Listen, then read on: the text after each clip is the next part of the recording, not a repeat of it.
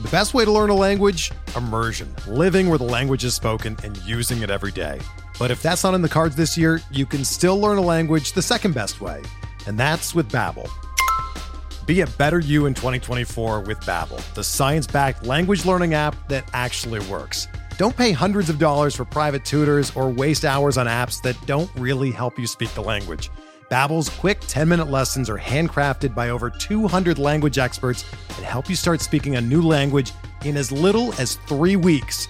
Babbel's designed by real people for real conversations, and their tips and tools are approachable, accessible, rooted in real-life situations, and delivered with conversation-based teaching, so you're ready to practice what you've learned in the real world.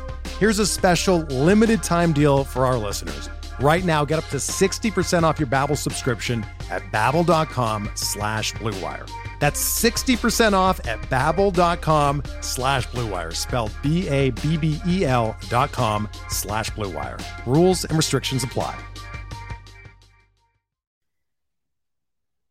How much of a role does luck play in fantasy baseball? Fred and I will discuss that in reference to a couple of key pitching outings last night. Also, a ton of injuries, including maybe Chris Bryant back to the IL just after he returned from his back injuries. That and a whole lot more here on the RotoWire Fantasy Baseball Podcast.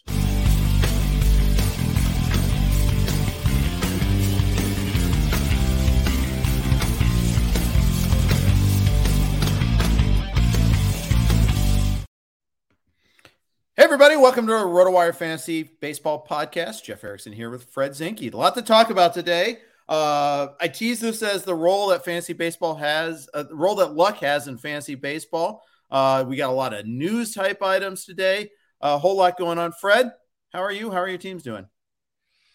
Personally, I'm good. My teams are good enough. They're okay. Good enough. Okay. Yeah, good enough. Hanging around, I'd say.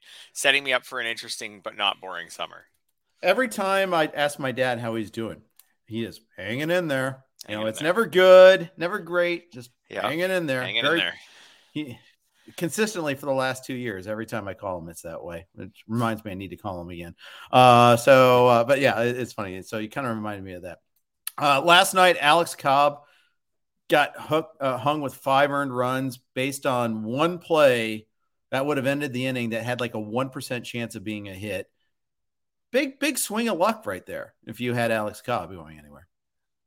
Yeah, and this has been I said maybe the unluckiest pitcher in baseball so far this year. What happened last night has been indicative of his whole season. So I was actually just writing about him a couple hours ago. He has a 6.25 ERA.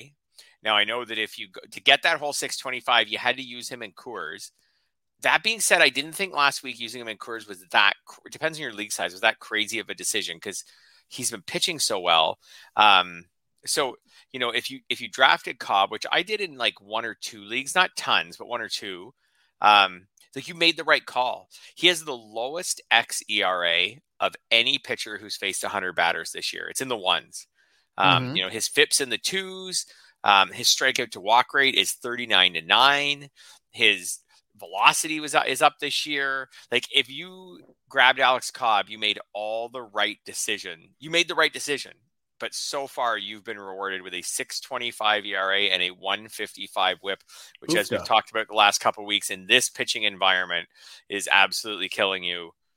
That's a tough one. That is, like I said, the unluckiest player to have, assuming you used him in the Coors start. If you didn't use him in the Coors start, those numbers would be a little better, but still not helpful. Right. Let me ask you this though. Last night, 5 earned runs happened after that one play. Isn't some of that like the xERA, the FIP though? Isn't it somewhat responsible for the pitcher to bounce back from bad luck? Play doesn't get made. Okay, you still have to deal with what happens after. I guess to a degree. Like you said, like when something happens with 2 outs in an inning, and I know people were tweeting all over the place last night how many batted balls he had go for hits that shouldn't, like they typically, have a batting average on that batted ball of 200 or less. And, last night was 7 strikeouts, 0 walks. He just got BABIP to death, 10 hits the game before, 10 hits. So his BABIP this season is 4.11. There's just, and the quality of And the quality of contact against him isn't great. Like his ground ball rate this year is 66.3%. Like he's getting 2/3 of his batted, even the batted ball profile is amazing. Like he's getting 2/3 of his batted balls on the ground. He's striking batters out like crazy. He's not walking very many batters. He's doing everything right, but all of these ground balls, too many of these ground balls are finding holes. His strand rate this year is below 50%. And like that is hard to maintain for even the 7 starts that he's had so far this year. Like a strand rate, an unlucky pitcher is maybe some with a strand rate of like 65%. Like that's pretty unlucky. Under 50%. And I know that ties in with the BABIP, but yeah, like he's just been incredibly unlucky. I keep telling people in Yahoo leagues to pick him up, and he just keeps pitching worse. These people are probably thinking, what is this? This guy doesn't know anything about anything. He keeps telling me to pick up Alex Cobb, and he keeps pitching worse. But I'm still going to keep telling him to pick him up because this has got to turn around for him. And if you can pick him up, I mean, so he's available in more. He's available in more than half of Yahoo leagues still, which I get because there's a lot of 10-team leagues, and there's be a lot of Yahoo managers who would look at a guy with a 6.25 ERA and a 1.55 FIP and say, like, forget it. Right. I'm not like with all the pitchers out there who would be sitting in these shallower Yahoo formats with all the pitchers out there who would be sitting on waivers with an ERA in the 3s and a whip in the 1.2s or maybe even better than that. Like I feel like so many people would just look at his ratios and say 20 years ago, I would have looked at his ratios in a Yahoo league and dropped them until I got, more into fantasy baseball. Sure enough, I just went to my home Yahoo league and he's available. There you go. He's rostered in 45% of leagues altogether on Yahoo. As of this moment, I'm going to make it 45.0001. Since I just picked him up. I had an empty spot due to a DL move. So there you go. Alex Cobb, come on down. He is now on my squad. I just lost Freddie Peralta in this league too, which is brutal. And the thing is with Alex Cobb, you're right that expected stats are important here because it's not like he's had like years of steady production. He's been hurt a lot. He's pretty good last year when healthy with the Angels, but we don't really have that timeline, especially people are in NL only leagues. They've never seen him pitch in the NL. Maybe fans in track it a little bit. They can read stat lines, but at the same time, some of the reason why you want him is the team context that the Giants are supposed to be pretty good. Giants have had a ton of injuries lately. Brandon Belt got hurt. Just went on the IL. Their infielders have been all banged up. Longoria had a long stretch where he was hurt. So I get that's a big aspect of that there. Yes. Wilmer Flores is in the infield a lot. He's not a great fielder. That's the other interesting thing about this with Cobb is the Giants are typically a team whose pitchers meet or exceed expectations. And typically they meet or exceed even what their skill set should bring. Like not only do the Giants usually do like say Kevin Gausman types where they help fix pitchers and make them more successful, but also just in general, Giants pitchers I feel like over the last few years, they typically meet or exceed all their expected stats, all their ERA indicators. So this is someone who's just completely at the other end. Like there are other unlucky pitchers across baseball, but I feel like so far this season, Cobb is just on another level from everybody else as far as that goes. Let me ask you this. How long does it take for this luck to normalize? We always say, well, it evens out in the end, but that's a cop out. I mean, that's not very precise. First of all, secondly, it's not necessarily true. I feel like it should start normalizing like it's now, like on his next start. I was really surprised by last night. Like I wasn't shocked at the Coors Field start. You knew what you were risking using him at Coors. Like I said, I still think in 15-team leagues it was defensible because he had been pitching quite well, especially from a skills perspective. But whatever, that's a Coors Field start. This one I was shocked by. I mean, the Mets. I know the Mets are a pretty good team, but I don't know, at home. I don't know, as well as he's been pitching. He pitched against the Mets too in his second start of the season and struggled as well. So, but I can't even say that he struggled. The first time he quote struggled against them, he had 4 strikeouts and no walks and no home runs. Last night, 7 strikeouts, 0 walks, 1 home run. Like it's not like the Mets are really getting to him. They're just getting it looks like a lot of BABIP luck against him. And 7 strikeouts against the Mets is not messing around either. Really good. Yes. Yeah. Yes, with his velocity. I have Cobb in labor. So one of the few places I do have him is a league where I could trade. And I was like, oh, should I trade him? like he's driving me nuts, but I don't think I can get enough for him at this point. Is that our league together? Yes, that is.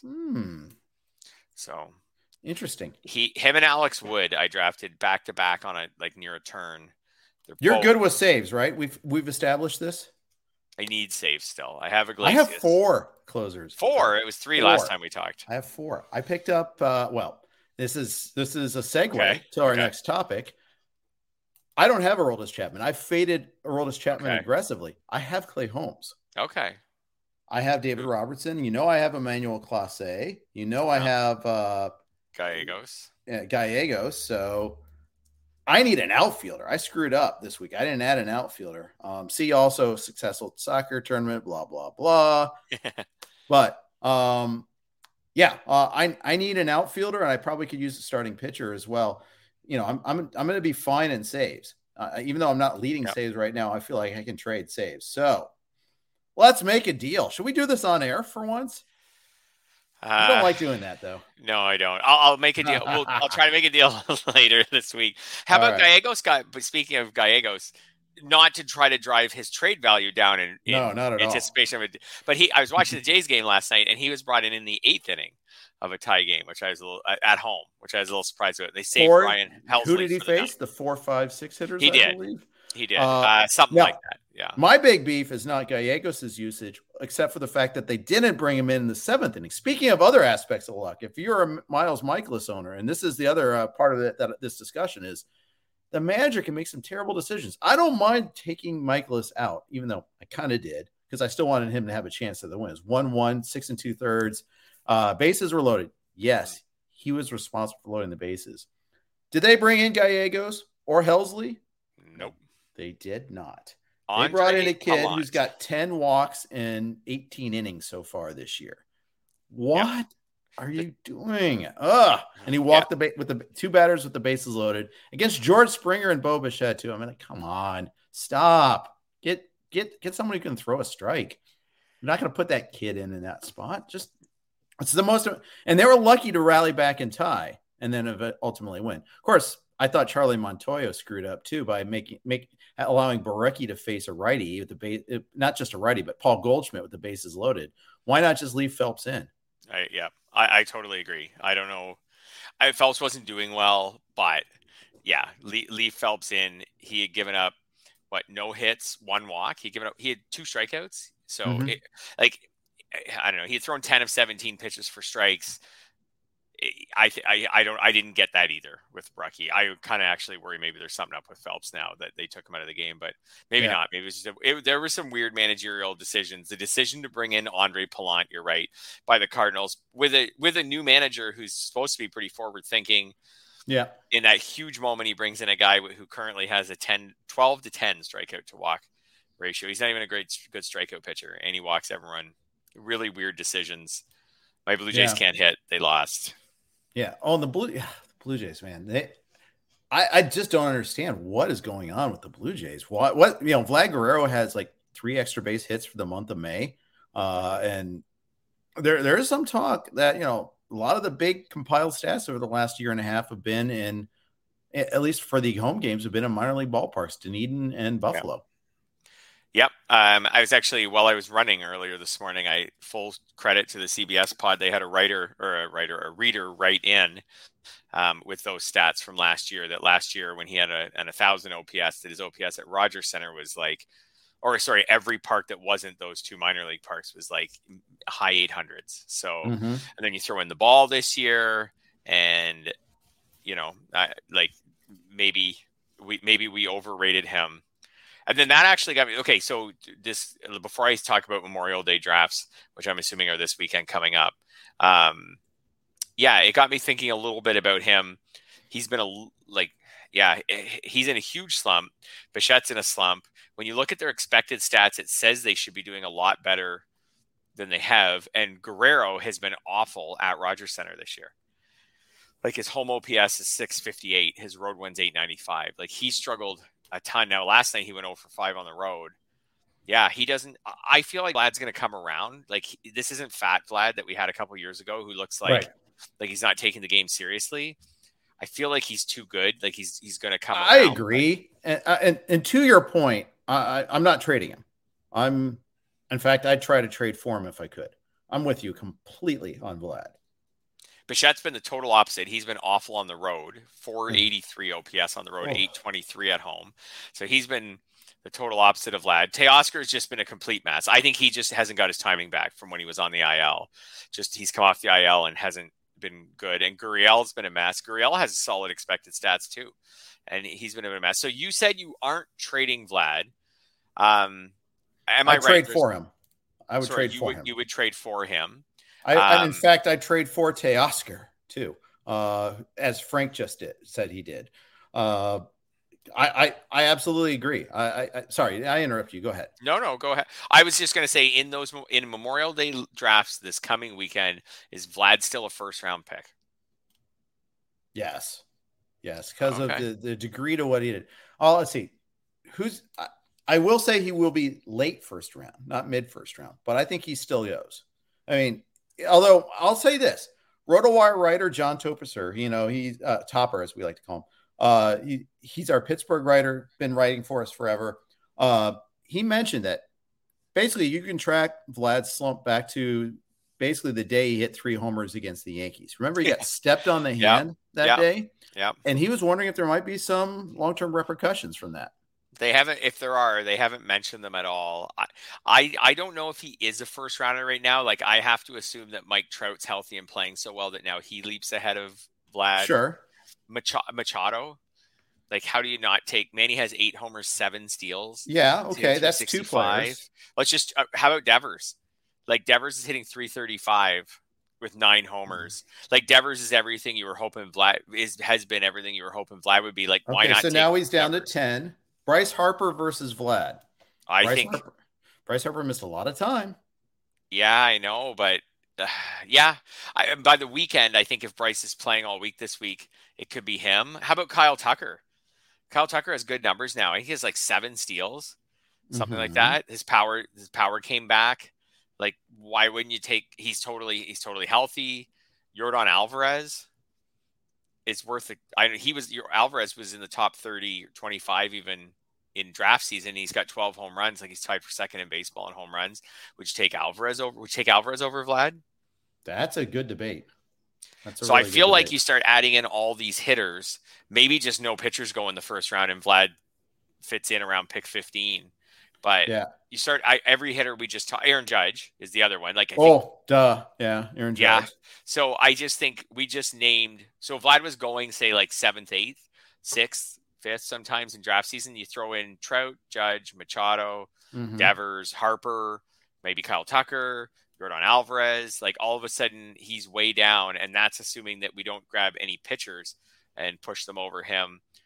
You could also consider Mookie Betts, who has 10 homers and leads the majors in, I think. And is on fire and homered again today, by the way, while we were talking. So. And there you go. And leads the majors in runs. And when he was playing poorly at the start of the year and deservedly had poor stats, I do remember mentioning that, like, in that lineup with where he bats, he could score 100 runs. Like, he could play terribly this year and probably score 100 runs.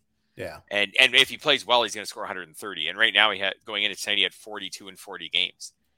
Yeah, like he's on pace. He could get 150 runs scored or something this year. Would you take him over Vlad? Man, all the same questions. Real names here. Yes. Yeah. I'll say this: Max Scherzer's no longer in the first round. Brandon Woodruff's no longer in the first round. Walker Buehler's probably no longer in the first round. Shohei Ohtani kind of sneakily has been slumping a little bit. Yeah. So he could be. Yeah, but pitching really well. So there's that flexibility too if you draft him. Come on. Are you using Ohtani as the pitcher still? Like, probably not. But I don't know. He's pitched really well this year. Probably not. I would probably not. Corbin Burns would still be in the first round. I don't think Garrett Cole would be. That was another topic I put on our list. He gave up 5 runs to the Orioles last night. Like, Cole's been fine, but he's been actually, like, mostly what you expected. He's among the strikeout leaders, and like, but his ERA, with all these low ERAs out there and low whips out there, like, his aren't special. Yeah. By the way, 1 ERA. Frank's asking about Trey Turner. Of course, absolutely Trey Turner's still first round, and I like that you traded Vlad for Trey Turner. Trey Turner. Yeah, yes. That's fine. Yeah, 100% think so on that one there. Shane McClanahan, before we leave that one, leads the majors in strikeouts, 2.15 ERA. He'd just have to go strutting off the mound after another strikeout as we speak. He would have to go pretty high in a Memorial Day draft. Yeah, I think he will. I think he will too. Not first round though, I don't think. I think in part because I've got some built-in Rays fear about how long he'll let him pitch in games. Right. I don't know. Maybe that's irrational, but I think there'd be very few pitchers going in the first round and maybe even the first 2 rounds, because what's happening here is, other than Burns, Cole would still go quite high. Maybe McClanahan. I think Kevin Gausman would get really high, 57 to 3 strikeout to walk. Yeah, everything's good with Gausman. And he's a horse. Like he should throw a lot of innings. Yeah. But a lot of the pitchers who were high in the drafts haven't been awesome yet. So I don't think they stay there. And then a lot of these other guys who have been great, as I just kind of scroll through the leaders, they all have reasons why you'd at least think twice about, like, are you really going to pick Nestor Cortez that high? You know, are you going to pick Pablo Lopez that high and hope that he stays off the IL? Right. There's a reason it's not just talent that why Lopez gets a little bit of a drag, for sure. Carlos Rodon, same thing. So, yeah, I think it'd be a lot of hitters in the first 2 rounds. I think Vlad might fall to the second round in Memorial Day drafts, right or wrong, and that would set you for the trade market. What you could get for him, right? So if you're sitting out there with Mookie Betts, you could probably trade him for Vlad right now. So the offensive environment has improved over the last 2 weeks. But we've been talking so much about how we're thirsting for hitting, but it's changing. It's changing for the better. So, you know, maybe you can trade for hitting now. I don't know. I think some of these pitchers that we've been kind of relying on that have been cruising for a while, hey, let's just throw out any old guy who's got 2 starts. You know, that's not going to work anymore. Yeah, I think that's quite possible. And I think there's a difference between there being a lot of effective pitchers and there being so many effective pitchers that they're sitting on the waiver wire. And I don't know about you, but I'm finding the last 2 or 3 weeks when I go to do my Sunday night fab bids in 15-team leagues, there are very, very few starting pitchers that I'm interested in. And even in 12s, there's some, but it's not as rich. Like guys are getting hurt. And like it is, and they're being replaced by pitchers who aren't like fantasy relevant. I don't know. Like there's a difference between there being those are 2 different discussions. Like how many guys there are right now with an ERA under 3. There's a lot of them. But when you go to your waiver wire, can you just grab useful starting pitchers? And I'm starting to find that, especially my 15s, that there aren't. So then if you were drafting this weekend, you have to factor that in, that you won't be able to go to your waiver wire and stream pitchers. Yeah, and the attrition's kicked in a little bit too, a little bit, yeah. Yeah, I mean, a lot of guys. It's going to continue. Yeah, it's only going to get worse as far as that goes. More guys are going to get hurt. Other guys are going to be weeded out. Some guys will still emerge. You know, we'll still find pitchers that are we didn't know, or we just didn't think we're going to get the call, or we're waiting on. Earlier, we had someone asking about Grayson Rodriguez and whether he's going to get the start over the weekend. I think Frank was asking about that too. Maybe he will. We'll see. The O's have a doubleheader. Currently, the RotoWire projected starters grid does not have him as the projected starter, but that's a get. It's not locked in. It hasn't been announced. It's a doubleheader at Boston on Saturday, part of a rare 5-game series, Baltimore at Boston. So, looking forward to that series. Just, I love it. Embrace the weirdness. I say we have a 2-game series between the Cubs and the White Sox, which is dumb. So dumb. No game on a Friday. I guess I'm sure there's some good reason for it, but I don't like it. I don't have to like it. Yeah. I want games all 3 days over. If you count Friday as a weekend game, I want games all 3 days of the weekend. But 5, let's go for it. Let's just Although that means more probably position players pitching, which is just also dumb. It's not fun and novel. So I don't know. I'm just getting so sick and tired of seeing, hey, oh yes, Yachty's pitching. Oh, fun. You had an 18-0 lead or whatever. But on the flip side, I just see it every day. Yesterday it was the Giants had a position player pitching. Luis Gonzalez, I think it was. Just stop. Stop. It's not fun. It's not novel. Everybody flip over that. No, it's someone's throwing 50. Great. Oh. So anyways, yeah. I've gone on my soapbox about that too many times. So anyways. It also skews stats, which us as fantasy baseball people, right? It's like when you're like, oh, this guy hit 2 home runs last night. Oh, he hit the last one off a third baseman. It's not really a very unless it's our guy that gets the free home run. I know. Yeah, absolutely. And then you just know, I'm sure it all mostly evens out in fantasy leagues. Someone will do research on it at some point. It probably doesn't even know. It goes back to our whole luck argument there again too. Yeah. Speaking of which, well, we got a Twitter question about that, so we're going to hit that up in a second. But first, I'm going to do a quick note from our friends on the Blue Wire Network. We're driven by the search for better, but when it comes to hiring, the best way to search for a candidate isn't to search at all. Don't search. Match with Indeed. Indeed is your matching and hiring platform with over 350 million global monthly visitors, according to Indeed data, and a matching engine that helps you find quality candidates fast. Ditch the busy work. Use Indeed for scheduling, screening, and messaging so you can connect with candidates faster.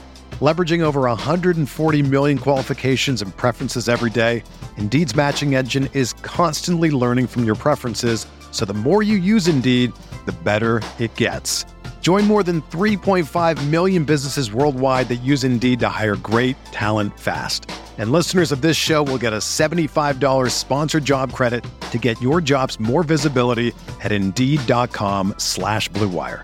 Just go to Indeed.com/Blue Wire right now and support our show by saying that you heard about Indeed on this podcast. That's Indeed.com/Blue Wire. Terms and conditions apply. Need to hire? You need Indeed.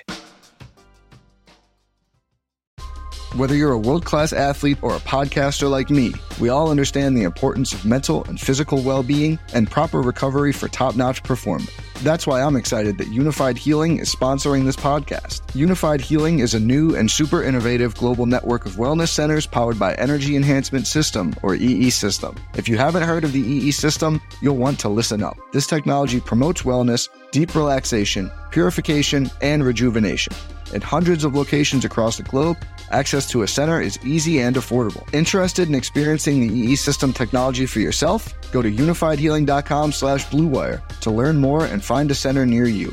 That's UNIFYDhealing.com/Blue Wire. No material or testimonials on the Unified Healing website are intended to be viewed as medical advice or a substitute for professional medical advice, diagnosis, or treatment. Always seek the advice of your physician or other qualified healthcare provider with any questions you may have regarding a medical condition or treatment and before undertaking a new healthcare regimen, including EE System.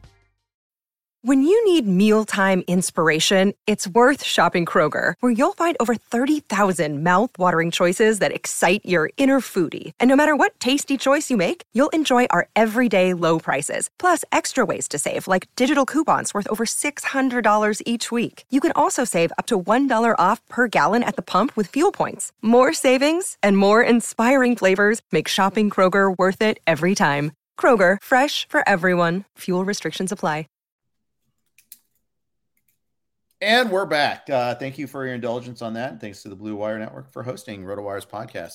So on Twitter, Eric Samolsky asked, we've been having an ongoing debate. So I'm curious if you two think hot streaks would be considered luck or if we can begin to identify when a hot streak is coming to a certain extent. Eric writes for Rotoballer. I believe he does. Yes, at Rotoballer. He's two-time FSWA award winner. So it's nice to always have industry folk listening to us and interacting. So I think it's a good question. I think it's hot streaks and cold streaks are usually part of the calculus of what a player does. And every player has hot streaks, right? I mean, there might be some that are more prone to streakiness than others. Others are more steady eddies. But even within that range of outcomes, there's streaks, right? And I think sometimes if you've played a sport, you know there's times when you feel good up there. You know when you're seeing a ball well, if you've or seeing the puck well in hockey for you. Or just if you're a golfer, there's times you feel it. I think there are times when you're doing well. For an outside observer to see it, probably difficult to do, I would imagine. Is that luck or is that just part of the normal course of business? I think that's the question. Yeah, I think it's hard to see these hot streaks coming. So like, if I could give you a good example, like Cole Calhoun just went on a heater, right? Yep. Where from May 15th to May 20th, he hit 5 home runs in 6 games. The day before that, he did have a 2 RBI game, and before the streak started, and the day before that, he did have a 3 hit game. So if you were trying to look back and see, for just using him as an example, because he didn't come out of totally nowhere. Like Cole Calhoun's been a power hitter in baseball for years, kind of up and down, not a great average. But anyways, if you were trying to see, like, look back and say, like, oh, could I see something? I don't think there's anything there. Like, if you look at the games prior to that, a lot of hitless games, a lot of 1-hit games, a lot of games with 1 or 2 strikeouts. His batting average, before I would say that he got what we would call hot, his batting average going into that game was 177 this year. If you were able to luck into all 5 of those home runs, you're either in an AL only league where you just leave Cole Calhoun in your lineup, don't think about it because he's a warm body, or you got lucky. I think the good thing with hot streaks once they start is it gets guys like Cole Calhoun more chances in the lineup. Sure. And then he can try to stay rolling. Like, managers are people, and they typically, if a guy has a good game, they go back to him. Then, like, unless he's a firm platoon, if a guy has a good game, they go back to him the next day. And that's your chance to kind of ride a hot streak. Like, I was considering picking Calhoun up in some leagues this week, but it wasn't on the premise that his hot streak was going to continue. It was just on the premise that he's been hot, so he probably will start pretty much all their games this week, and that'll give him a chance to stay hot. If there's a way to see the hot streaks coming, other than like advanced stats, like we talked about with Alex Cobb, like if Alex Cobb, like what we talked about, turns things around, maybe he has a 5-start stretch coming up here where he only gives up 5 runs total or something. That's not really a hot streak. It's just kind of luck normalization with him. Yeah, I think so. I'll say this. I think if you have a trained eye and you can see, and I don't mean like you have to be a scout. I mean that you've watched baseball long enough and you can kind of tell the difference sometimes when a guy is dialed in, just missing even, or making hard contact, maybe not getting the results. You can see that maybe good things are possibly coming. That might be able to help your predictive nature. It's not going to be in the numbers necessarily so much as watching the at-bats. I watch just a ton of baseball and I try to look at the numbers both. I sometimes I'm reduced to number scouting. I can't watch every at-bat from every player. My God, if I was trying to watch, can you imagine how with the NFL you can watch the compressed games, and it still takes 40 minutes per game.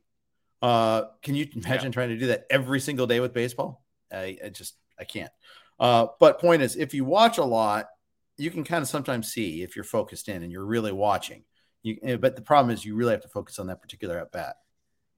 Yeah, I think that would be tricky. I mean, you can also to try to figure out who's going to go on what, I wouldn't say like a full heater, like 1,200 OPS over 2 weeks or something, but guys who are going to go on a hotter than they have been, you can do all the advanced stats. And so Christian Walker is another example. I wrote him up a few times around the beginning of May because his April stats were poor, but there's a 147 average, 576 OPS, but all of his advanced stats in April indicated his batted ball data. It all indicated that he should have been playing a lot better. And sure enough, in May, he has a 950 OPS. Now, I don't think he's a 950 OPS guy either.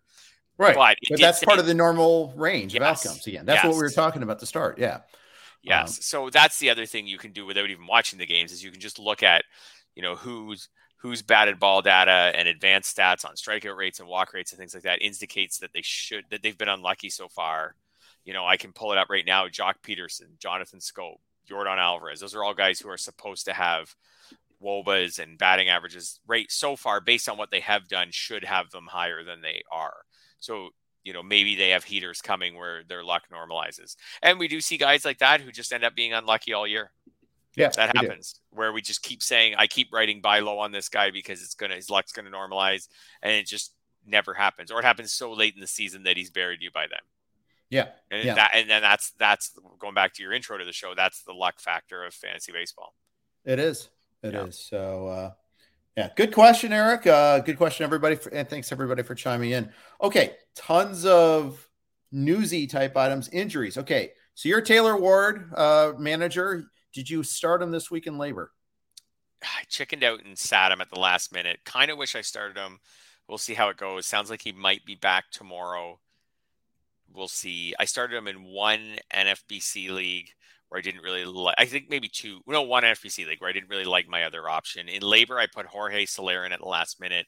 I don't feel great about that, but we'll see how I wouldn't feel bad about Jorge Soler as your pivot. I mean, there are definitely because you need outfielders. That's there goes the trade talks. We should have had this before Monday because I had Jorge Soler. I have Garrett Cooper on my bench too in that league, who's also outfield eligible and has been like not special but productive this season. Yeah. So the latest on Ward is he had an MRI on his neck and shoulder, came back clean, available to pinch hit, but he hasn't been cleared to throw and cannot yet play the field. So that's not as good as you think because the Angels have this guy named Shohei as their DH. DH isn't available. That's right. So yeah, on another team, he can maybe DH. I wouldn't be surprised if Ward misses half the week. I hope he doesn't, but I wouldn't be surprised if he misses a couple more games. Maybe an IL stint will even happen. Maybe I'll be glad that I sat him in labor. In the other league, like I said, I put him in an NFBC league till Friday. The guy, I think it was Eli White, was the other player that I was considering, who isn't great either. So he's not in the lineup tonight. So that meant White was limited to 2 games tops. I think I'll know more on Ward by Friday. But Ward's been playing so well. He still leads the majors in OPS. I think he's fallen. He's fallen just off the number of plate appearances to qualify again. He got to the point where he led the majors in OPS a few weeks ago, and then he was dinged up for a few days and fell off the list. And now that's happened to him again. But he still has an OPS that would lead the majors if he had enough plate appearances to qualify. So, he's maybe this is the time to trade for him if you can in a trading league, if he goes on a short IL stint or something. We were asked earlier, would I buy low on Teoscar? You happen to have Teoscar. What if I offered you Emmanuel Clase for Teoscar? Would that be something you'd be interested in? Yeah, I'd have to look at the standings. It might be. I definitely have to look at the standings to see. Right. I know my hitting on that team's poor. So, they're my poor. I have less hitting points than pitching points. So I may need to just cross my fingers that Teoscar gets back into action. But I think from a value perspective, I think that's pretty fair. So I'm going to say that's an offer right now. And I will give you more than just this podcast to accept it. I will give you a longer window than that. I am not a high pressure salesperson, but that's a good example of where you just have to, if I look at my standings and I feel like if I lose Teoscar, there's no way I can move up in hitting, then maybe I can't do it. But I think that's a fair, again, I think going back to where guys might be drafted in Memorial Day drafts, I feel like Teoscar falls a couple rounds. I feel like Clase probably holds steady at where he was, and that puts them in the same vicinity. Yeah. I think that's right. Anyhow, it's an offer. You and I you have 39 hitting points. I have 39 and a half hitting points. Okay. So we're right there together there. Huge, true. And it's interesting to see how it's dispersed. You're second in home runs, but you don't have much speed is your problem, which I believe. Oh, wait, no. Yeah. You don't have much speed. I don't have much speed. And this is something you acknowledged was going to be an issue all year for you. Yeah, I need Whit Merrifield to start stealing a lot of bases. He's hitting much better this month, so I'm optimistic that maybe he can help rally me. But I probably need to find some speed somewhere else now to supplement him. Yeah, and I need more power. I'm like the Tim Allen of fantasy baseball. More power. Yeah. So there you go. There's another topical reference. I'm good at those. Yeah. Enrique Hernandez has just homered for the Red Sox to lead off the game against the White Sox and Dylan Cease. So thought you'd be interested in knowing that. Other topics to talk about. There's lots of injury stuff. Lance Lynn and Eloy Jimenez are close to coming to a rehab assignment. In fact, I think they faced each other in a simulated game the other day. So good news on both of that. The White Sox, they're hanging in there. I still think they're the betting favorite over the Twins to win the AL Central, despite the Twins having a decent sized lead on them. I think 4.5 games the last I saw. I look at the rosters though, and I kind of have to agree with that. They've been underperforming, not hitting is what you'd expect. I still think that I think I'd still prefer the White Sox side, although obviously you're not getting the odds that I thought I'd get. though. Yeah, and the Twins having the lead right now matters a lot, but I think I would still take the White Sox too. And from a fantasy perspective, I think there is a chance here that Lynn gets back and Jimenez get back, especially Lynn. I think has really fallen off the map as far as no one talks about. I get it. He's hurt. No one talks about him, but he could come back and have a decent impact on fantasy leagues this summer. Yeah. I often say I don't draft stashes, but I draft Tatis in the main. I drafted Lynn and friends and family, knowing in both cases that they were hurt. So, and then both went on the 60-day IL, so it really hasn't worked out so well. Although still has time to work for Tatis and maybe Lynn too, but for a pitcher, I don't really like doing that. Yeah, no, I understand that. And I think as long as you draft them with not really much injury optimism, like give them the long end of their timetable and still decide. I was looking through the Twins roster and as we were talking about them, and yeah, I think the White Sox are probably going to catch them. That's just Byron Buxton's a really interesting fantasy situation right now where it's hard to know what to make of him. I'll be very interested to see where he goes in drafts this weekend. Like at first, at the start of the year, we were like, okay, he's great. Like he's just got to stay healthy. This guy's awesome. Then he got hurt again. And now I haven't heard much about him. I don't have any shares. I hadn't heard much about him in a while, and I can kind of see why. He's hitting 217, and he has 1 steal this year, but 11 home runs. So he's just a weird guy to figure out. He goes through stretches where he hits for an okay average and stretches where he doesn't. He stretches where he steals bases and stretches where he does. And he seems to have maybe morphed more into a power hitter now as his career's progressed. Maybe that's his thing, but. And the Twins are managing him. Too. Yeah. That's the other thing where they're giving him some days off here and there. And good for that. He got the day off on Sunday.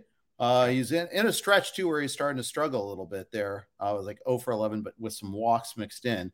That's the thing. He is taking a few more walks than he did in the past. And that's something that will help. But I wonder if they're telling him not to run. He hasn't attempted a stolen base in a really long time. In fact, that one stolen base happened on April 11th. Remember, he got hurt trying to run against Boston, right? There was a slide at second base where he got hurt. So since then, he hasn't even attempted a stolen base. Very interesting. And the book on him was always there'll be 1 year where he stays healthy and it all comes together and he just wins people their leagues.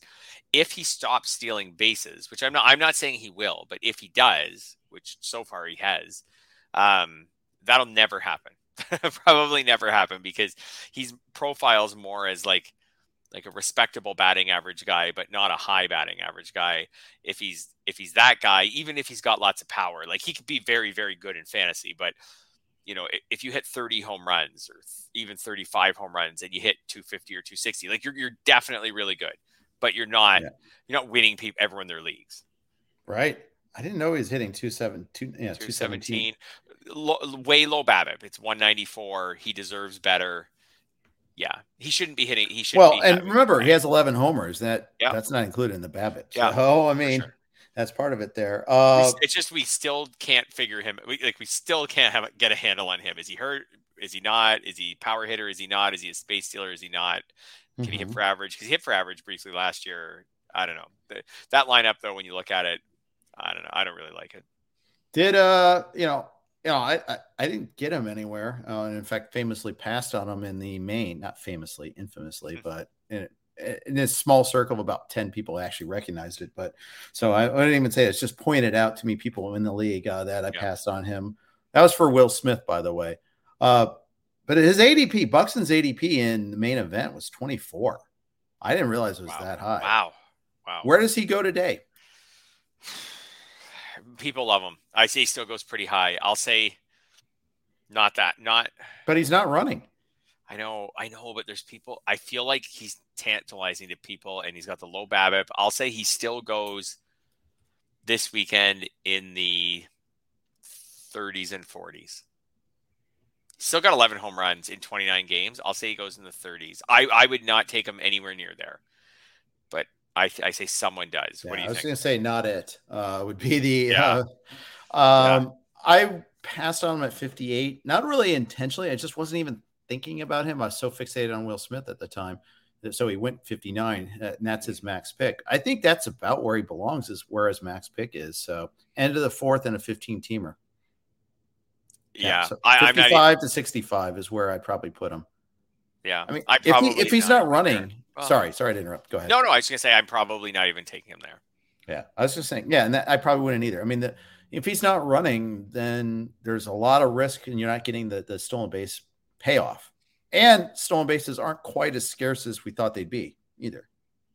Yeah. Also, home runs are a little more scarce. So with home runs being a little, and batting average and RBIs and everything, even if the stolen bases don't change, if the other things go down and the stolen bases stay the same, right? Then yeah. I mean, I was just looking at him like, is he if he's not running, I see CJ Cron with the same amount of homers and more RBIs and less injury prone, although he's a little injury prone. Yeah, I was gonna say maybe not less injury prone, but still. So I see Giancarlo Stanton with the same amount of homers, and he's also injury prone, but he doesn't go anywhere near if Buxton isn't running. How much of a difference? He's not going to probably be that much any more powerful than Stanton. They're both injury prone. Stanton. Probably him similar Stanton has a much higher average this year, but they're probably about a similar batting average type guy. Stanton goes pick 90, tends to go something like that. He doesn't go anywhere near the first 3 or 4 rounds anymore. Yeah, so. Stanton is definitely going to climb in that though. He's got so many counting stats, and he's outfield eligible, so that doesn't drag on him. One of my favorite Stanton stats this year, Major League stats this year is Stanton's stat. He has 11 homers. He has 15 runs scored. And the Yankees have been doing well. And he hits in the middle of the lineup. How does he have 4 times that other people have knocked him in this year? I didn't know that was bizarre, eh? That is one of my favorite stats. 15 runs scored. You're right. He has been driven in 4 times. He hits like right in the heart of so the lineup on little the winningest team in baseball. I guess less speed, more boom or bust. Otherwise, 14 walks. I'm trying to think. Yeah, it just hit cleanup basically every plate appearance this year. He's been hitting cleanup. So Rizzo's usually batting before or after him. Often higher, earlier in the lineup. So I guess that's like a Joey Gallo failure is basically what this is. A Josh Donaldson failure. LeMahieu, I guess. Yeah. Although I don't think LeMahieu's been Aaron Hicks. Awful. Yeah. Gleyber Torres has had some power. Yeah, he had a home run today. I mean, come on, 4 times. And Stanton's batting average is 285. So it's not like Stanton, you can say like, well, Stanton just, if he doesn't hit a home run, he doesn't get on base. It's 289 going into tonight. So you can't say that. He's also got 14 walks. His OBP is 343. Like he's getting on base even when he's not hitting the home run. It goes back to our discussion about luck. Exactly. Stanton, if you picked Stanton, you nailed the pick. It was a good pick. You nailed the pick. He's doing everything you wanted him to do. But you're maybe falling behind a bit in runs scored because he probably should have, I don't know, at least 5 or 7, if not 10 more runs scored. For sure. Yeah. For sure. Go trade for him. I think Gallo is a big explanation for this too, by the way. I really do. Jose Ramirez just homered his 11th of the year off of Framber Valdez. Remember, Ramirez is a switch, so that's always nice that you can just flip it over and go that way. Is he the first overall pick this weekend? Maybe. I think he was top. He's the guy who was top 2 or 3 in every draft. I felt like maybe 4th at the worst back in March, and he's outperformed all the other guys who were picked around him. Like if he's homered now, he's up to 11. That ties him for 4th in baseball. He's hitting for average. He's got 4 steals, which isn't a ton, but puts him on pace for double digits. And we know there's potential for more with him with steals. Like he could easily have a 6 steal month or something at some point. I could see him going, and third base isn't strong. I think he's your number 1 guy now. I think you're right. Judge, you can make an argument for Judge, but I think that's a lot of. You can make an argument for Trout. Yeah, those 0 stolen bases from Trout. Yeah. What about Machado? He's hitting 365. He's got 7 stolen bases, 8 homers. He only has 27 RBI, but I don't know. It's a question of how much are you willing to raise a guy based on Remember, the season started late. So how much are you willing to raise a guy based on about 6 weeks of production? Like, are you willing to take Machado from pick 20 to 25 all the way up to pick 2 or something? And this is a veteran, like, who kind of like, it's not real reason to believe he's a different player. He used to be in the first round too. Yeah, for sure. I don't think ever in the top 5. Right. I don't ever remember him there. So it's the same thing with Judge. Are you willing to take Judge from where he was picked, say around pick 30, 35, all the way up to pick 1 or 2 based on 6 good weeks? Trout makes sense to me because the questions on Trout were, like, would he start the season off healthy? And he has. Right. The other guys, that's a fun decision. How high are you willing to move someone up based on a few weeks? Yeah. Well, I mean, we kind of talked about Bryce Harper, and then he had that PRP. You know what? Since he had that PRP, he missed 5 games. Yeah. Since then, he's 2 for 13. No homers, no RBI. Thanks a lot. It just killed the momentum. Yeah. I think he obviously needed to do that, but at the same time, it's just crushed all that momentum that we had. Yeah. I think he's only a borderline first round guy just because of the concerns. Yeah. 100%. Concerns, you could pick him and 2 weeks later, he could have another flare up and be lost for a significant amount of time where they're like, okay, now we have to really deal with this problem. Yeah. So, and just at that point in the draft, when you're sitting there, you're like, oh, am I taking a chance on this, or am I just going to take, and then the names are so appealing. Like, am I just going to take Kyle Tucker? Am I just going to take Vlad Guerrero? Am I just going to take Mookie Betts? Like, I feel like those guys have to go first. And then you'd be like, okay, Harper's clearly the best player left. I'll take him and deal with the injury risk. But I think he might have to get to that point. Would you take Pete Alonso over him? Boy, that's could lead the majors in RBI. He's was one off going into, say, the RBI lead. He's top 4 in homers going into today. Right. He's hitting 288. He's healthy. 40 RBI, 11 homers. I mean, that ballpark, I feel like it's still going to hurt him a little bit, but yeah, he hits him out of most ballparks anyhow, though. It's interesting. He's healthy. It's just that he's healthy and he's playing well. I think I'd wait because I think I can find more first basemen later on. That's a concern for sure. I mean, like Freddie Freeman isn't killing you right now, but he only has 3 homers. I mean, Freddie Freeman's going to catch fire at some point, right? And kind of flip this on its script a little bit. But I still wait to the second round on Alonso. Yep, me too. In my bold predictions, I have receipts on this. In my bold predictions Yahoo article this year, I said that Alonso would be more valuable than Freeman. Good for you, man. I might not be right. We'll see. I wasn't really a shot at Freeman. It was more that Alonso's probably better power, like homer RBI. Why are you such a hater? Why do you hate Freeman? Because he ditched the Braves. No, I can't hate Freeman, actually, because he's willing to play for Canada in the World Baseball Classic, and not many people are willing to do that. So, no, there you go. I can never hate on Freeman. When are we going to have the World Baseball Classic again? I just read an article about it, actually, that I think it's supposed to be after this. I thought it was supposed to be like before next season. Okay, good. I hope so. I missed that. It's been a long time. Yeah. I just read an article about how Canada could form a good, pretty decent team if they can get all of their major league players to play. They just don't have that room for error like America would, where, some guy doesn't want to play, who cares? You just go to the next guy. Like, Canada they need Josh Naylor to play. They need Freeman to play. Like, they need Votto to play. They need all their pitchers that are. Votto's not going to play if Freeman's playing. Isn't there a DH spot in the World Baseball Classic? Yeah, there probably is. But Votto, I'm just saying he's going to get aced out. He has to, even as an ambassador. Absolutely. And I hope he does. I love Votto. I love Votto. Oh, the home run in Toronto on the weekend. Mookie Betts has 2 homers today, by the way. Okay. Go ahead. Yeah. No. Sorry, I interrupted you again. I'm just so bad. No, it's fine. No, I was just saying the Votto homer, which I'm sure you saw in Toronto to win the game on Sunday. Although it was frustrating that the Jays lost to the Reds. That cool thing. It wasn't a walk-off or anything, but him hitting an 8th inning home run to win the game pretty cool. And there's a lot of, I don't know if they've trickled down to Reds fans in America, but there's a lot of cool articles about Votto on the weekend in Toronto and about, just where he grew up and how much he was in love with the Blue Jays growing up, those good Blue Jays teams in the early 90s, and how much he was in love with them and how he would go down to the stadium as much as he could and all these things, and he's very sentimental about it. He actually probably should, if he ever leaves the Reds, he probably should do like the 1 year victory lap at least with the Blue Jays at the end of his career.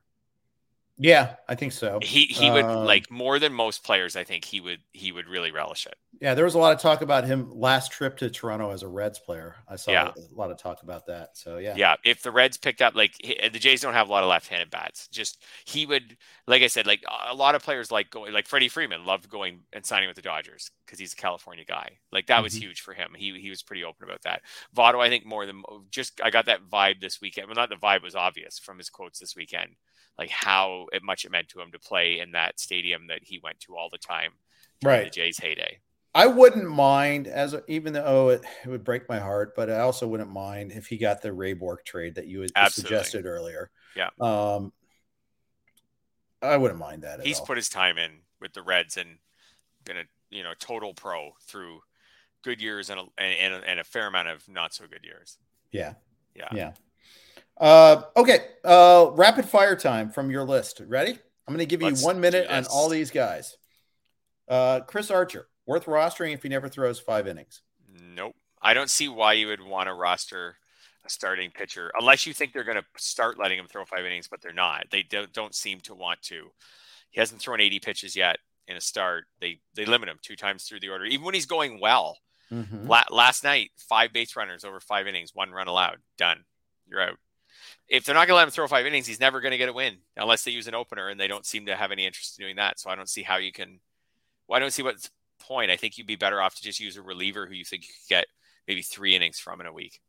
I agree. Because maybe the reliever could win a game or get a save or something. I'm giving my co-owner Tim Schuler stern talking to for having us rostering Archer. Even we debated it, and it was a home starts against the Tigers and Royals this week. If you can't get, I get that. If you think he'll pitch well, and you think you're going to get 8 innings this week and maybe 8 strikeouts. Okay, sure. I could see that just for this week. No, you need a win out of that, though. Wins are a category. They are, for sure. And I guess the reason to roster him is if you think that eventually they're going to start letting him throw 5 innings, but there's no signs of that. He threw 4 in his very first start of the season with the Twins, and he still hasn't gone to 5 innings. 4 1/3 is the most that he's done. It's clear that this is, they're not building him up. This is what they want him to do. Yeah, I'm done with him after this week. He will be a cut. I will in a 12. I will advocate for him 15? cutting 15. Okay. I will advocate for cutting him because I don't want to ever start this. I don't want that garbage. Yeah. He only allowed 1 run in 4 innings, but he was bad. He was kind of like battling to get through that 4th inning too. And then didn't even let him go out for the 5th. So screw that. Walk rate's also really high, which he's not that good. And it's just where's the payoff? Yep. All right. You want to ask JT Realmuto, are you worried about him? Had a good day yesterday, but hitting 232, 2 homers, 10 RBI, 3 stolen bases, and 21 runs, has moved a little lower in the order lately. Are you worried? A little bit worried. I am a little bit worried. Strikeout rate's pretty much the same as it has been in the recent years. Walk rate's pretty much the same, but I am a little bit worried about him. What do you think? Little worried. Okay. Little. He hasn't been awful. Okay. Yeah. I'm worried that you won't get your like catcher 1 or catcher 2 return on him, but maybe the catcher pool might be so bad that he might only need 1 good month. I'll rapidly concede I'm not going to get the return on investment, but I still think I'm going to get better than what I'm getting now. Sure. And better what I'm getting from all but like 2 or 3 people at the position. Yeah. And we talked about this a week or 2 ago, but this might just be a year where no one stands out at the catcher position, where somebody kind of limps their way to be catcher. Maybe Will Smith ends up being catcher number 1 or something by the end of the year, but the gap between catcher 1 and catcher 6 is just not huge this year. Nobody does what Sal Perez did last year or what Realmuto's done in some years. Yeah. All right. Next issue. Whit Merrifield. Is he back? Such that he is. I think he is. I think, but I'm a Whit Merrifield apologist. But I think his OPS is still 555, but it's 714 this month. He's got 3 homers this month, which is kind of weird for him. But he did go to Coors. I think that we're back to normal Whit Merrifield, who is not a great baseball player, but as long as he's just a useful baseball player, he's actually a pretty great fantasy asset because of the stolen bases. All right. Chris Bryant, are you worried? Very. Me too. Yeah. Backs are a problem. And when you have a back injury and then miss time and then come back and immediately have to go back on the IL, which it seems when we started recording, he was not on the IL. It was a possibility. I'd say by the time we finish recording, by the end of the night, I think pretty good odds by the time people are listening to this, he'll be back on the IL. That's a very scary. What would you do with Chris Bryant? I guess you just hold and cross your fingers. What are you going to get for him? Yeah, you can't trade him. You're not going to get anything until this back issue sorts itself out. And I don't think he's a drop yet. I'd agree. I'd have to get a really bad, report. He's out for 3 months or something before I drop him. Because he can miss 3 or 4 more weeks. And that's what I'm worried about. But he could still have a great summer in Colorado. Yeah. It explains how he didn't have much power earlier. Yeah, absolutely. And he's someone I felt like he had a little bit of an injury prone label, like a little bit, kind of Bryce Harper like, where he's had a few injuries, but not tons in his career. I don't know. Yeah, but he mostly had shaken that. Mm-hmm. Yeah. I have no Chris Bryant shares, but I wasn't against people who were taking him once he signed with the Rockies. Rosie Contreras, 5 shutout innings against the Rockies today, 5 Ks. Okay. Left with a 1-0 lead. It's now still 1-0. It's in the 7th. I don't like that he only went 5, but he did throw 84 pitches. I get it. 5 Ks, 2 walks, 28 balls, 56 strikes. So I'd like to kind of see that ratio tweaked a little bit more in his favor, but good Rocky Road start to start off with his first start since the call up.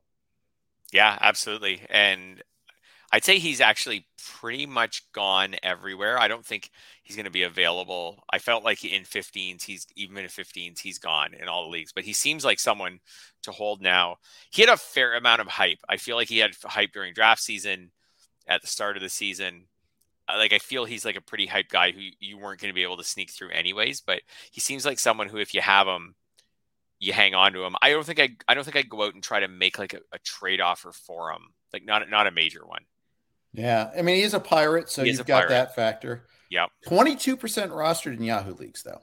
So that's where he could be. Like, I feel like in industry leagues and NFBC leagues, which are kind of like industry leagues because they're full of industry people or people who are really like listen to a ton of industry, read, consume a lot of industry stuff. And typically like, deeper rosters too. Yes. I feel like everyone was up on him during draft season.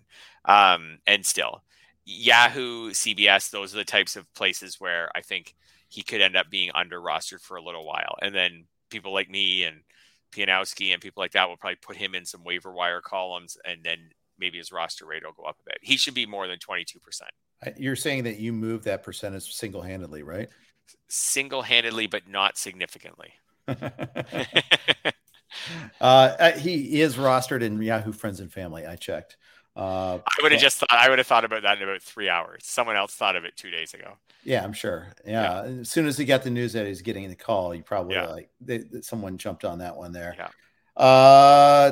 Tyler Anderson, 8 shutout innings yesterday, but not super strong every time out though yet.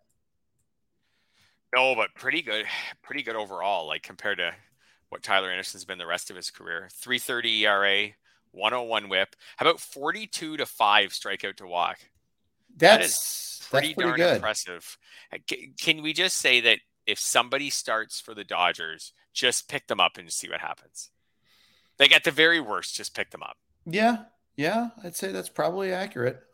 6 homers allowed. That's always been his bugaboo. Yep. 27 homers last year, and he had that one game when he was for the Pirates against the Braves where they just left him in hanging and dry, and then had a similar start with the Mariners at the end of the season where I think it was the last weekend, in fact, where he just got destroyed and knocked some people out of the money. I remember. I seem to remember that. But in the intervening times, he showed some pretty interesting things. He's always been one of those guys that's been kind of interesting, even with the Giants and the Rockies. Shown flashes. It's just consistency is his issue. I agree. I had him on my Tout NL team last year, and I got him off waivers in an NL, which was really valuable. And he was solid. He was fine. Like you said, he has the occasional blow up. And even this year with the Dodgers, he has one start where he gave up 7 runs. Mm-hmm. Everything else has been 2 runs or less. He had one start where just gave up a couple homers, but he hasn't walked a batter in any of his last 3 starts. I think as long as he's in the, unless this changes, I think he's a set and forget guy now because the Dodgers are so good. If that strikeout to walk ratio stays like it is, I think I have him in a lot of 12s, and he'd have to have a really bad matchup for me to take him out of my lineup now. Yeah, I'd agree. Yeah. Nick Senzel, you're the latest person to taunt me with Nick Senzel if I'm still hanging on to interest. Yeah, I'm still about he's back. I had 0 for 5 with 3 Ks yesterday. I think he's going to play almost regularly though. And gosh darn it, he was the 2nd overall pick, and I'm a Reds honk, and I'm not going to pay anything for him. But if people are just going to give him away, I'll take him. That's where I'm at now. I don't think the Reds should try trading him away. I still think there's some hope. I think they owe it to themselves just to let him play every day and hope that he can stay healthy and see if he can just find it. Yep. Would I invest your money in him? Probably not. But if I had him already, I'm not cutting him, especially now that he's back. If you held him for this long, of course you're not cutting him because now he's back. Or would you pick him up? Is he a guy? I would know him in a 12. Maybe in a 15. Probably. I think that's right. And in fact, now that's the next thing I'm going to go look for to see if he's available in Friends and Family. Yep, you go get him before I remember to. Yeah, go get him. I know I'll be fighting. I don't even think you're looking. No, Dalton's got him already anyhow. So there you go. You can enjoy that 175, pal. Anyhow. I think with Senzel in a 12, because the bottom hitters are so streamable, there's our hitters on waivers in a 12. Like he has to actually start playing well before you would pick him up. In a 15, if you wanted to put him on your bench or kind of stream him, like put him on your bench or like put him in the lineup once in a while when your Taylor Ward isn't ready at the start of the week, stuff like that. I think you could do that for a couple of weeks and just see what he looks like. But I don't know. I've become pretty skeptical at this point. And of course not to rag on him, but of course he missed 3 weeks for his COVID. Well, Votto was out for a similar amount of time. They're both very had lots of bad symptoms even. So it happens sometimes. It must have been bad with the Reds more than because a lot of guys end up missing just a few days or a week tops. Yeah. Yep. It's just everything with Senzel seems to his career every time he gets hurt or anything happens to him, it seems to happen for a long time.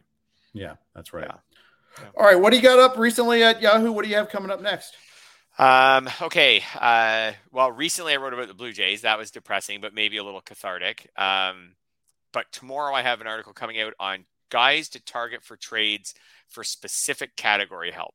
Like guys who I feel like you can get for a reasonable price, but on the trade market, that also, if you need homers, here's a guy, or if you need batting average, here's a guy who I don't like. Michael Brantley is the batting average guy to just give some of it away. His average actually, he's always a batting average guy. His average this year is probably lower than what it should be. It'll probably still come up, and he's not hard to acquire. Like probably you can get him for a reasonable amount rather than saying if you need batting average, go get Mike Trout. It's easier to say go get Michael Brantley. So I've got a guy like that for every category. Coming up. And then Thursday, I have an article that I think will be kind of fun coming out talking about what the average hitter and what the average pitcher should look like based on the stats in the season so far. So is a guy with 7 homers on your team, is that average power? Mm-hmm. Is 3 steals average so far? Right. So I'm going to do some breakdowns of my 12-team league teams, how many you need in each category. I know some people do a good job putting NFBC type stats in that way on Twitter. Right. I like it. I'll look forward to both of those. I think those are both fantastic ideas. So looking forward to it there. Do you always drum up your own ideas or do you get assignments? Mostly drum up my own ideas, which is, as you know, like half the battle. It is. It really trying is. to think of certain things. Like after years and years of doing this, like a waiver wire article, I find really not easy to write, but easy to start because you got a topic right off the beginning. So now it's time to start finding players that fit that topic, to think of an idea. Like, what does the average player look like? Like, you spend time just trying to come up with a good idea. Yeah. So just trying to figure out, I usually do that when I'm running. I'll leave for some runs and think. Sometimes I'll have to leave for a run and I'll think, okay, by the time I get home, I need to have an idea for this article that's due, in a day or two. Do you go with or without music while you run? Always with podcasts.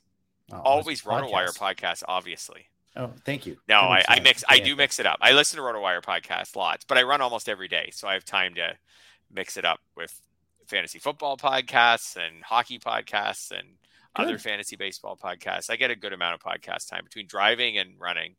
Good amount of podcast time. I need to listen to more podcasts. It's a weakness for me. It's hard. It's time consuming. It is. And, I'm not going to listen while I'm watching games, for instance. No, I am going to listen to the volume of the games. So there you go. Yes. Yeah. If I quit running, I would not be able to listen to very many podcasts anymore. Yeah. So I get it. It's hard to find the time because you have to be able to concentrate on them. Mm-hmm. Like you can't put it on in the background, like an old sitcom or something like that. Like you need to, if you're going to listen to a podcast and get something out of it, like a fantasy baseball podcast, like you need to be paying attention when you're to it. Right. You don't have to be like sitting there taking notes. But you need to be listening. Yes. Because if you check out, then you check back in, then you miss them talking about some players you're interested in. And, I like, for example, I always listen to you and Scott on Monday mornings on my run. Right. And I like to listen to your breakdown of like fab bidding and everything. Right. And I try to stay plugged in because if I just start daydreaming, which is easy to do, what I'm going to do at work that day, things like that, then all of a sudden I'm like, oh, they just talked about all the starting pitchers that were added and I missed the whole thing. And yeah. So you got to pay attention to them. Absolutely. Yeah, absolutely. And it's up to us to keep repeating names too. That's not just important. And I could do a better job of that. Yeah. We all could. We all could. It's a common point of suggestion from our listeners and it's well taken. Keep giving it to us. We'll keep trying to remember. And we'll do that. All right, guys. Want to thank everybody for listening to the RotoWire Fantasy Baseball podcast. Got James with the Prospect Pod tomorrow. On Thursday, I've got Ian Kahn joining me. We made a trade together in XFL. He's doing well in his expert leagues. Plus, does a lot of great work for the Athletics. So we'll talk about all that and more.